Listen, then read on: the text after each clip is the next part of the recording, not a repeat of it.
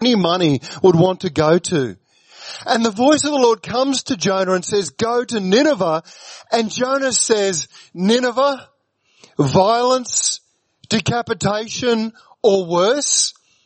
Or Tarshish, lying on a banana lounge, soaking up the rays of the sun, lathering myself in coconut oil, because I didn't know about skin cancer in those days, sipping on a martini, and he decides, I think I'll go to Tarshish, and he flees the voice of the Lord. Now, you might be the same as me, but there are many times when the voice of the Lord comes to me and says, go. When the voice of the Lord comes to me and says, Graham, will you pursue deeper discipleship? Will you really be my person? Will you join with me in what I'm doing in the world? And those times when the voice of the Lord comes to me, it scares me. There's a cost that comes with discipleship. There's a sacrifice that's involved. And for all of us, there is a inner Tarshish. There's a place that we just want to retreat to escape the holy, convicting, fearful, demanding, but good voice of the Lord that calls us into the center of His will. We're all tempted to flee the voice of the Lord when He comes to us. But the beginning of this story says to us, you can run, but you can't hide. You can flee the voice of the Lord, but He'll always pursue you. You can give up on God and run in the other direction, but He won't give up on you. His call, His desire for you, His love for you, His commitment to what He wants to do in and through you doesn't change. You can run, but you can't hide. And Jonah discovers that in this story. This story begins by saying to us, don't run from the voice of the Lord. You'll never be happy anyway. Tarshish is a lie. It's a fabrication. It's the devil's way of drawing us away from the voice of God. There's no joy in Tarshish. There's only joy found in cooperating with what God wants to do. This great storm brews up, and the sailors, as I said, think that they're going to die. Now, when we get to the end of chapter 1, and the narrator tells us about this terrible storm, it reminds me a lot of Acts chapter 27. Do you remember Acts chapter 27? Paul is headed west across the Mediterranean. A great storm brews up, and it looks like Paul and the sailors are going to die. And then Paul falls on his knees and cries out to God. The two stories, the story of Jonah and the story of Paul in Acts chapter 27, are very similarly narrated. They're equally impressive in their length and in their detail. In both stories, the chief actor and the crew of the boat look like they're going to die. In both stories, we're drawn into the drama of the life that could be lost. But that's probably where the stories end. I mean, the similarity of the stories end. They're both headed west across the Mediterranean, but something quite different happens in those stories. In one story, Jonah is prayerless and independent. In the other story, Paul is prayerful and cries out to God. In one story, Jonah is still thinking that he's in control and trying to determine the outcomes of this fearful situation. In the other story, Paul knows that he's not in control. In one story, Jonah is the master of his own destiny, fleeing the voice of the Lord. In the other story, Paul is submitted completely to the voice of God. So there's similarities between these stories, but there's stark differences as well. Now, don't lose sight of the fact that Jonah was not a normal kind of prophet. Who can afford to buy a ticket to go to Spain from the Middle East? Only somebody who has money and means. See, we often think about prophets as these animal skin wearing, honey drinking, locust eating, long haired, bearded, wild men of the desert. And many of the prophets might have been like that, but Jonah was not that kind of prophet. Jonah was the kind of prophet who had money, he had means, he had self-will and determination. He was the great thing about this story is it reminds us that God will use anybody, even somebody like Jonah, who in almost every moment of this story is unwilling to submit to the voice of the Lord. Jonah was self-willed. He was independent. He was always in control. Even in the middle of the storm, he turns to the people around him and he says to them, basically, I know what to do. Pick me up and throw me overboard and the storm will be calm. See, Jonah always knows what to do. That's Jonah. That's why it's so unusual that God would use someone like Jonah or someone like me. The voice of the Lord comes to Jonah, this self-willed, independent, rebellious man, and says, be my disciple. Speak my word. But it's in the middle of the storm we discover who we really are. It's in the middle of the storm, Jonah remains independent. Jonah remains stubborn. But Paul is prayerful, dependent, relying upon God. I remember when we lost our third child in a late-term pregnancy. My wife and I at that point had been married for about 3 years. My wife tells her own story about her decade or more long struggle with anorexia. My wife struggled so deeply with eating disorders that throughout her teenage years she was hospitalized. And she would tell that story and what all of that meant for her. But the problem, of course, with the eating disorder is that it played havoc with her body. And many times we tried to get pregnant. And I remember when we lost our third late-term child and Felicity went into the hospital for an operation. And I remember her weeping and looking at me and saying, Graham, how could God do this to me again? How could this happen? And I remember that night clearly as she went into the hospital for the operation, and as I knelt down on the grass in front of the hospital in Perth, weeping and crying and feeling utterly defeated. And that week I was pastoring a church at the time, I contacted my church and I said to them, I'm not interested in pastoring anymore. That's it, I'm finished. How could God do this to Felicity again? How could this happen? How could he let her go through this kind of pain and loss again? And for I think it was about 3 months, I didn't even turn up to church. And the great thing about our community, they really loved us. They walked with us. They cried with us. They didn't give us any cheap or easy answers. They just spent time with us. They ate with us. They prayed. They wept. They were silent in our grief.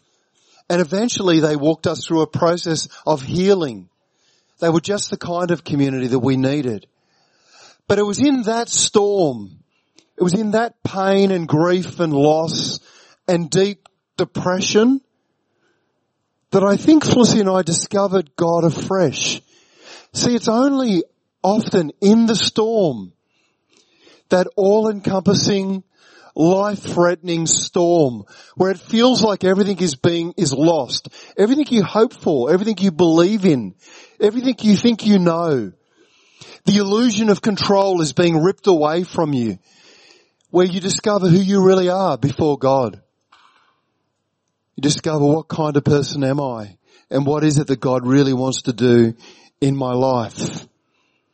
Paul in the storm acts a certain way and Jonah acts a different way. Now the great thing about God is that no matter how we respond initially, at least in the storm, God is always loving us. He's always present for us. He's always there, providing us solace and comfort and care. Somehow, through our storm, Felicity and I found healing and the ability to hope and believe again. Where are you today? I don't know what kind of storm you might be in. But this story tells us that God is with us in the storm that we'll all go through. The story goes on that Jonah is picked up, he's thrown overboard into the water. He's swallowed by this great fish, and then he prays. Look at Jonah chapter 2. Look at the words of this prayer. And notice that these words, this is a psalm of lament. In fact, pretty much every word, or every phrase at least, in this prayer comes directly out of the Psalms of lament. See, Jonah, like a lot of the other ancient Hebrews, was deeply schooled in the Psalms as the prayer book of the people of God. But listen to how he prays. Finally, he cries out to God. And remember that he's in the belly of the whale. He can't see his hand in front of his face. His nostrils are filled with the stench of the rotting corpses of the animals in the belly of the whale. The pressure is building up in his ears as the whale sinks into the depths of the ocean. He's suffocating. He can barely breathe. And he thinks to himself, this is where I die. This is it for me. And then he prays this prayer. In my distress, I cried out to God and he answered me. From the depths of the realm of the dead, I cried out and you listened to my cry. You hurled me into the depths, into the seas. The currents swept about me. The waves broke over me. I've been banished from your sight. Yet I'll look again to your holy temple. The engulfing waves threatened me. The deep surrounded me. Seaweed wrapped around my head. I thought, this is it. I'm finished. Yet when my life was ebbing away, I cried out to you. Those who cling to worthless idols turn away from God and they sing shouts of praise and he answers them. Jonah finally, in the belly of the whale, cries out to God. And look at how he prays.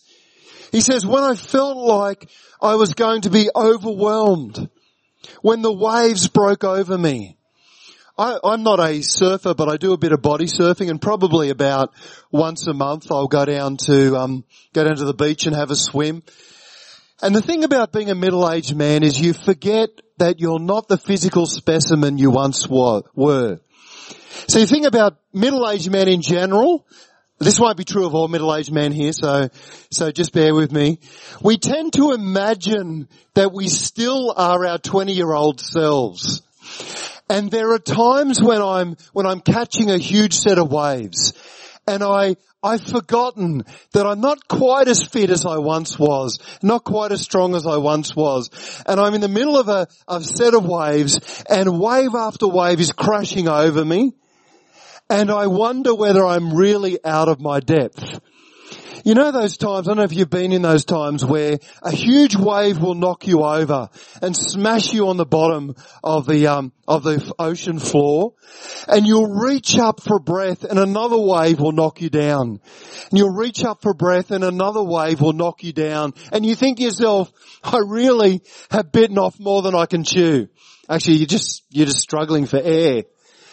Well, I've met so many people whose lives seem like that.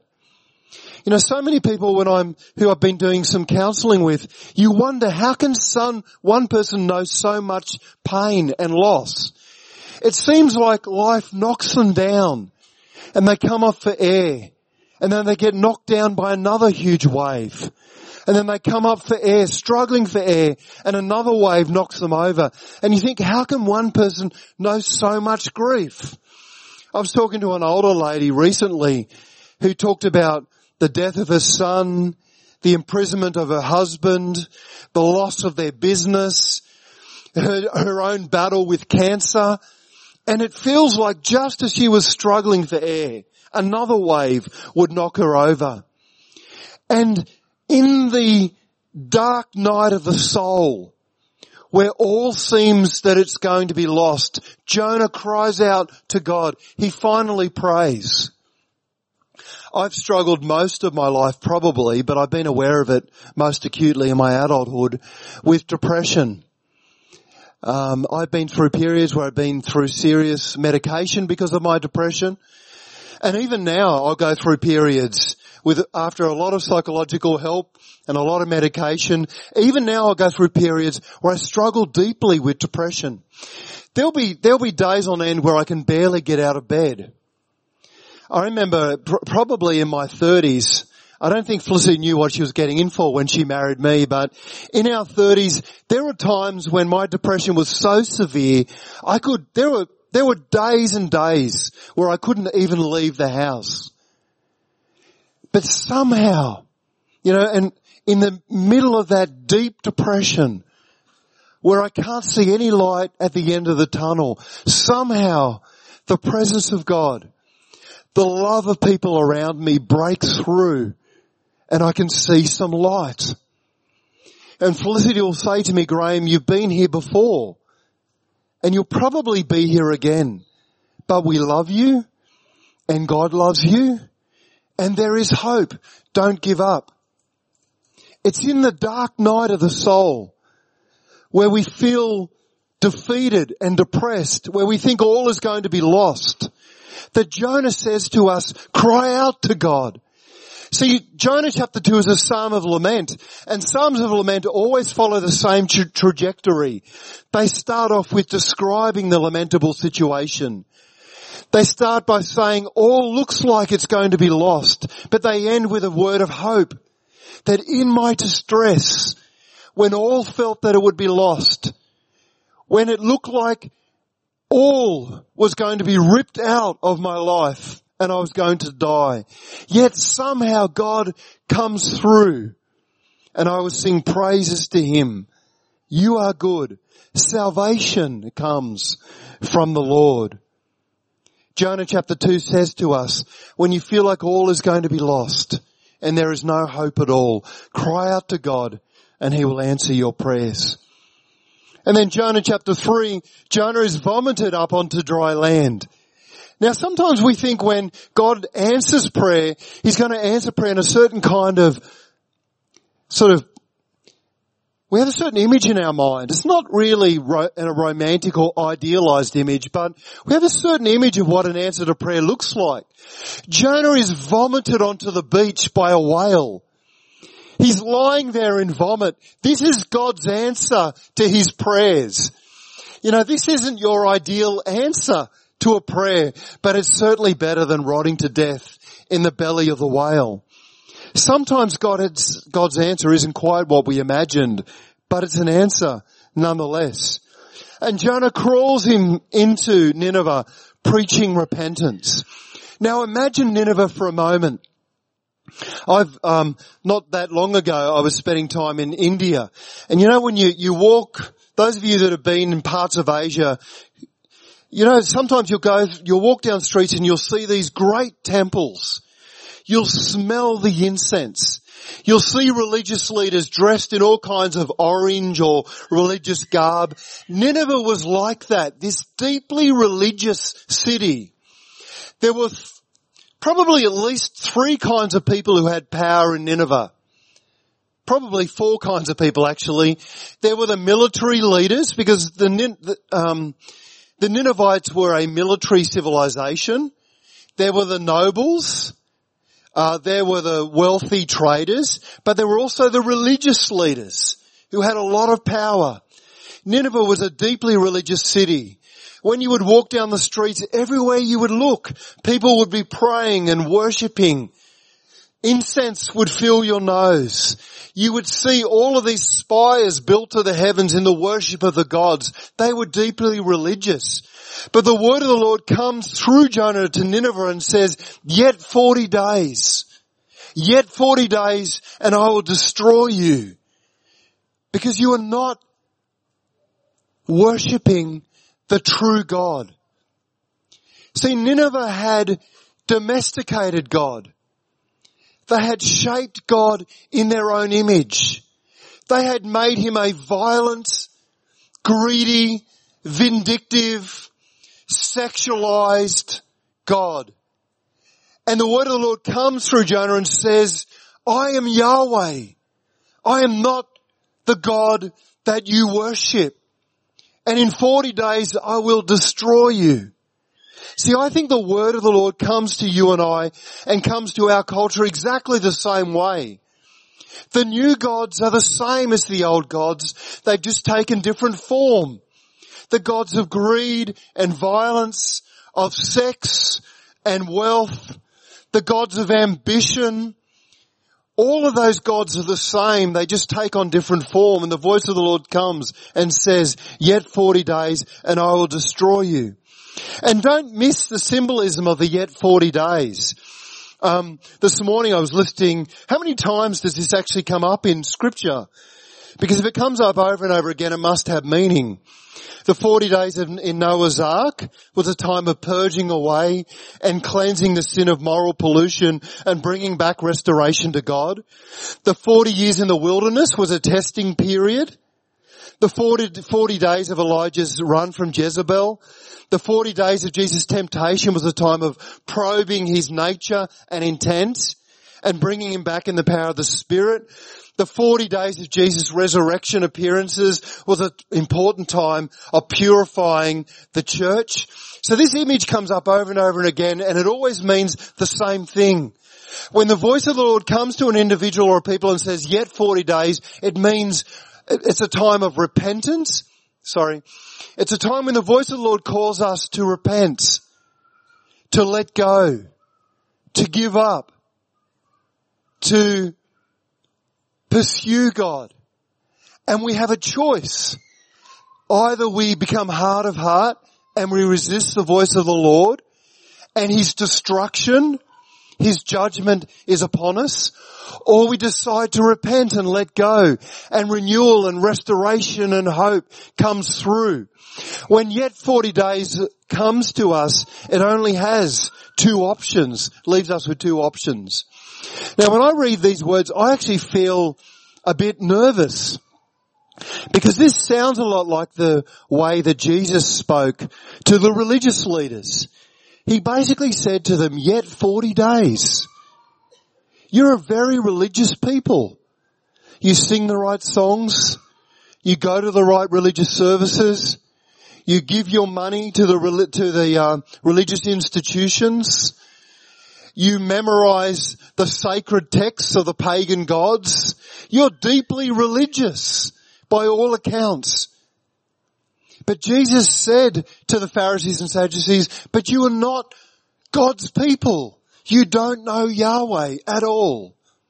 And I get nervous because if anyone looks like an ancient Pharisee, it's me. It's a theological lecturer, a Bible college lecturer, devoted to the religious institution, a scholar in the ancient texts, committed to, whatever.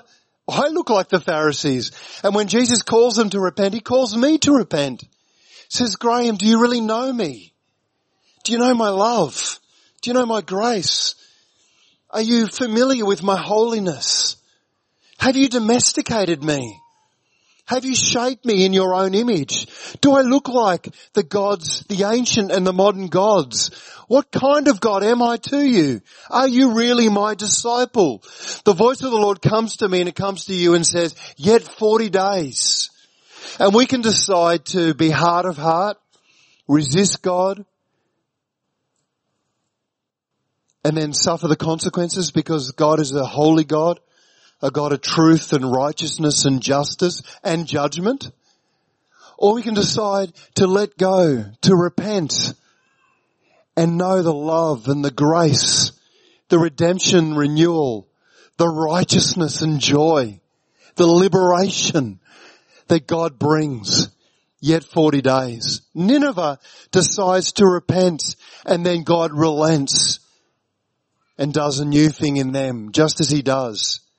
I mean, the great amongst the people of Israel and amongst his church.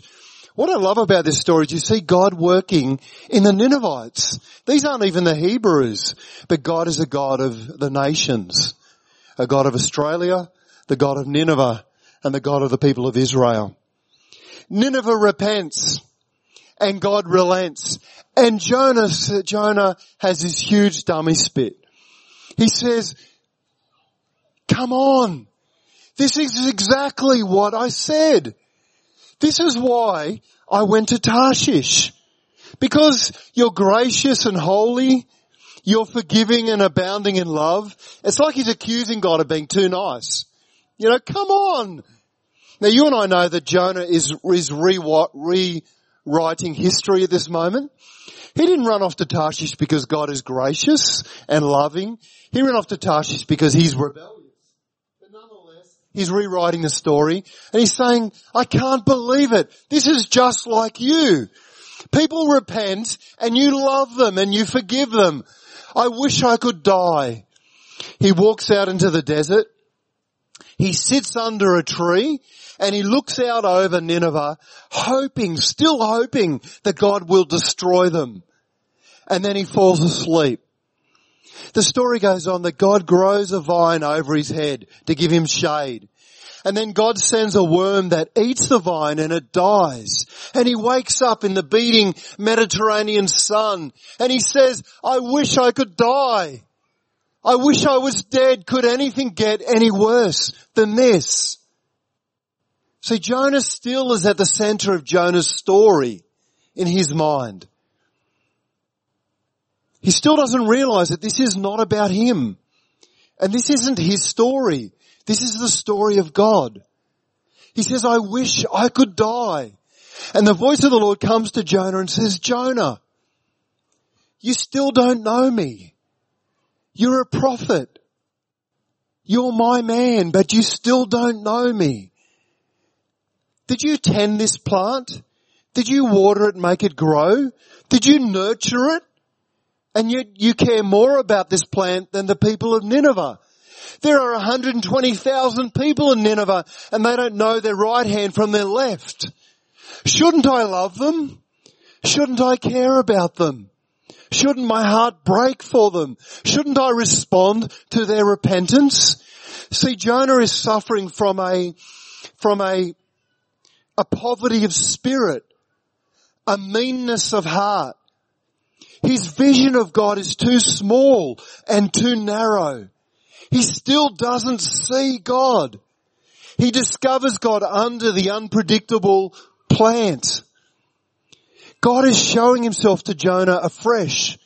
The large, unpredictable, expansive, gracious, holy, missionary God who is doing something in the world that's bigger than you and I could ever imagine. Jonah's vision of God is way too small. Jonah's image of how God should act is way too limited. Jonah is about to discover that this is a God that he thought he knew, but he knows nothing of. Jonah is also discover that he's being drawn into a story, a remarkable story that began before the creation of the world, that walked through the story of biblical Israel into the redemptive death and resurrection of Christ, through the early church and the modern church into the final age. This is a dramatic story that Jonah is a part of and that you and I are a part of, that's much bigger than us and that we are called into. See, this story calls us into that will, God's will. It says to me, Graham, do you really know me? You think you know me. But do you really know me? I think I'm too small in your mind. I want to expand your mind. I want to enlarge your heart. I want to ignite your passion. I want to renew your imagination. Be transformed by the renewal of your mind. The word of the Lord comes to Jonah and it comes to you and me. Now when I get to the end of this story, I'm perplexed by the way that it finishes. Notice that Jonah chapter 4 verse 11 finishes on a question. The voice of the Lord comes to Jonah and says, there are 120,000 people who don't know their right hand from their left. Shouldn't I care about them? And then it finishes. When I first read this story, I thought to myself, that's no way to end a story. You don't just leave it hanging. I mean, I don't know what kind of storyteller this narrator was, but you drive home a good story. Bring it to a strong conclusion. Don't leave it hanging on a question. But then I realized that this is meant to be a question that resonates throughout the ages. It's a question to you. It's a question to me. It's a question to Jonah, to the ancient Hebrews, to the early church and to the modern church. It's a question that is directed at us. Will you be mine? Will you join with me? I want to do something in and through you that's bigger than you in my plan to restore and recreate all of creation. This question is directed at us. See, the story of Jonah isn't just some ancient, irrelevant story. It's your story and my story. It's our collective story. It tells us we can run, but we can't hide. When we're in the middle of the storm, that God is there for us. In the dark night of the soul, where we feel like all is going to be lost and we can't see our hand in front of our face. In the belly of the whale, cry out to God and He will answer. When we've domesticated God and shaped Him after our own religious imagination, God wants to break through and show Himself to us afresh. And then He wants to enlarge our spirit and help us join with Him, the compassionate, gracious, holy and just God who is restoring all creation. In Jesus' name, amen. Let's pray. Lord Jesus, as we listen to this story, and we hear your voice to us, calling us to discipleship, ignite in our hearts a new passion. Renew our imagination. Restore our first love. Birth in us a fresh desire to be yours, to be your disciples. I pray that not only us individually, but Dural Baptist Church would know your power, your presence, your provision, your grace to join with you in what you are doing in the world. In Jesus' name, amen.